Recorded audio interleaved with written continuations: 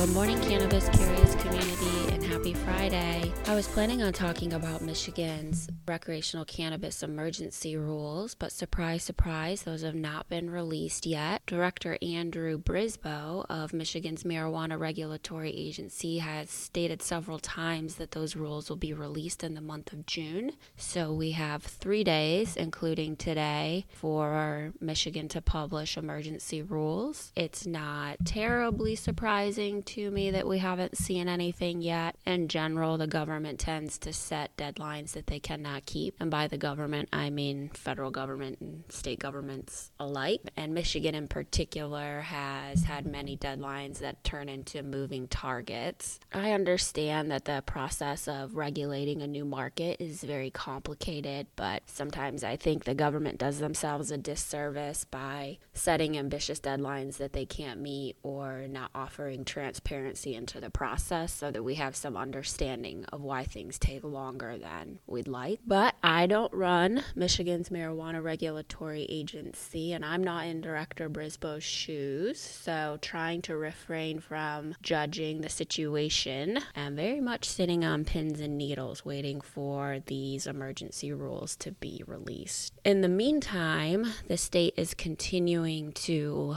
approve medical cannabis licenses, and since the board has been abolished through an executive order by Governor Whitmer, there's been an increased sort of clip or rate at which the Marijuana Regulatory Agency has been approving or denying licenses. So it looks like the intention behind abolishing that board is being realized through more efficiency with the government agency handling the process now. Unfortunately, we are still seeing Michigan communities decide to opt out of recreational cannabis businesses in their communities. The reason for this is when Proposal 1 was passed and voted on, the language in that proposal said that all Michigan communities were automatically opted in unless they proactively opted out. And so many communities are choosing to opt out in the absence of any state rules, and some are stating that they'll reconsider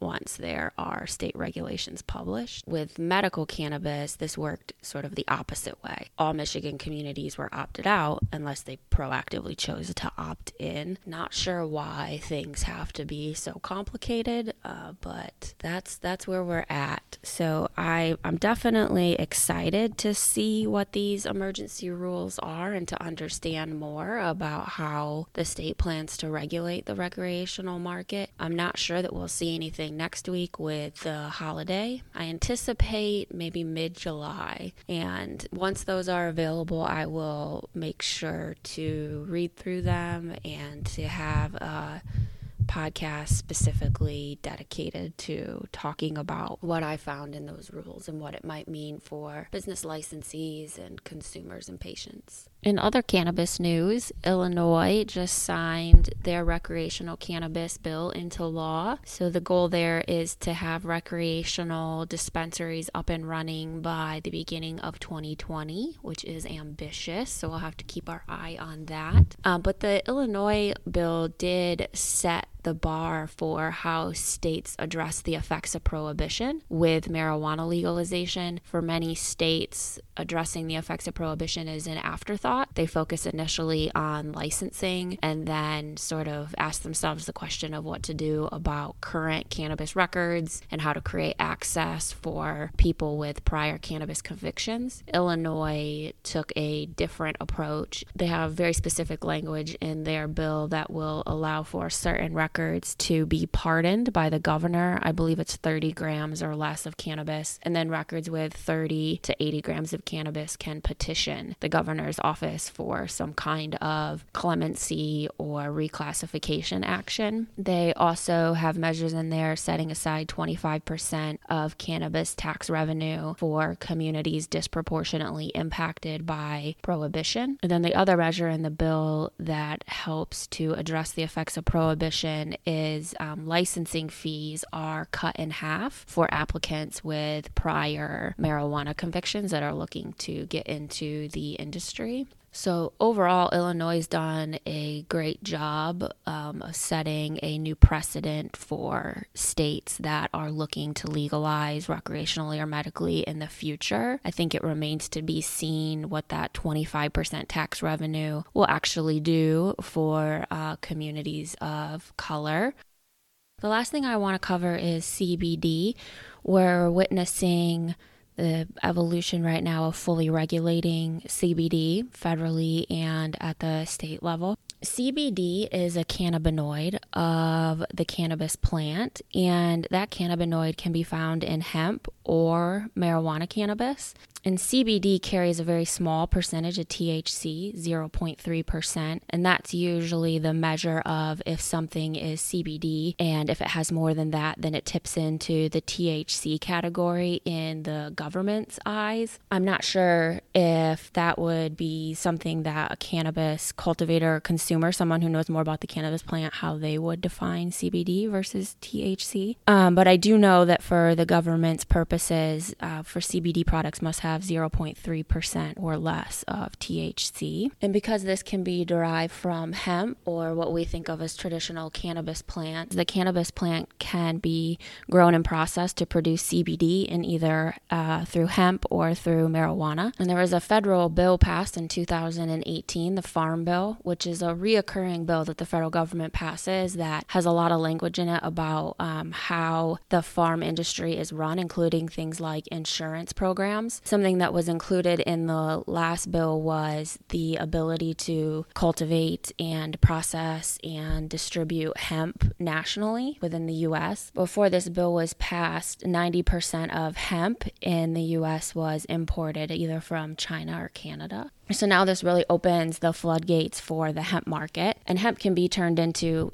tens of thousands of different products, but one thing that hemp can be used for is CBD. So now that it's federally legal to grow and process and sell and distribute hemp, CBD is exploding because CBD is a byproduct of hemp. And the federal government, because they've legalized it at that level, is responsible for determining how to regulate this industry. So the hemp industry is going to touch a number of federal agencies, and one agency that's becoming heavily involved is the FDA, because CBD is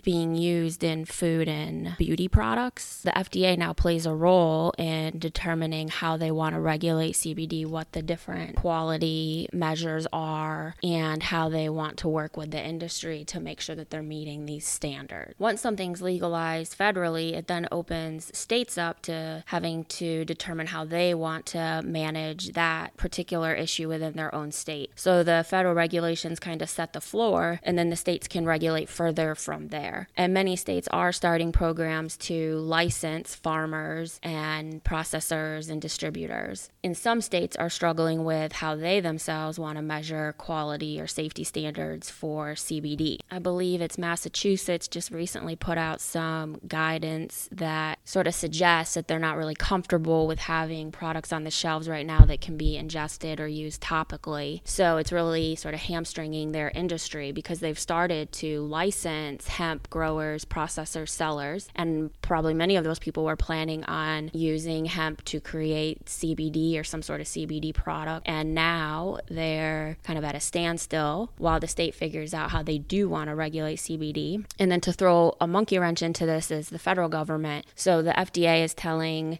the industry at large that it's probably going to take 5 years to have regulations fully defined, which is beyond absurd.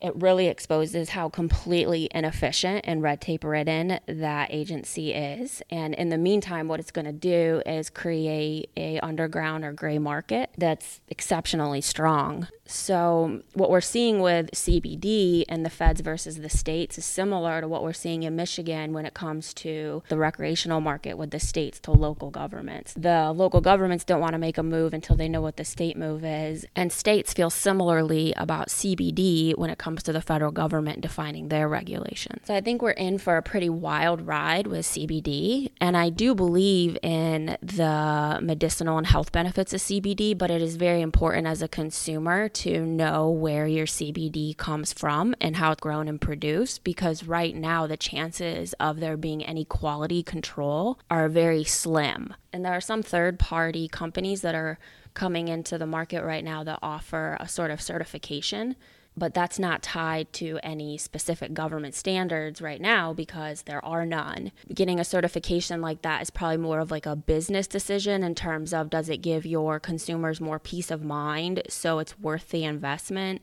That's a question probably with a couple different layers that you'd have to think through. All right, y'all, that's what I have for you this Friday. I hope you keep staying cannabis curious and the information is valuable. I hope you all have a wonderful weekend and be on the lookout for a podcast interview early next week with NJ Master Grower. It's a great conversation about cannabis cultivation and the status of recreational legalization in New Jersey. All right, thanks for your support and have a wonderful weekend. Bye, y'all.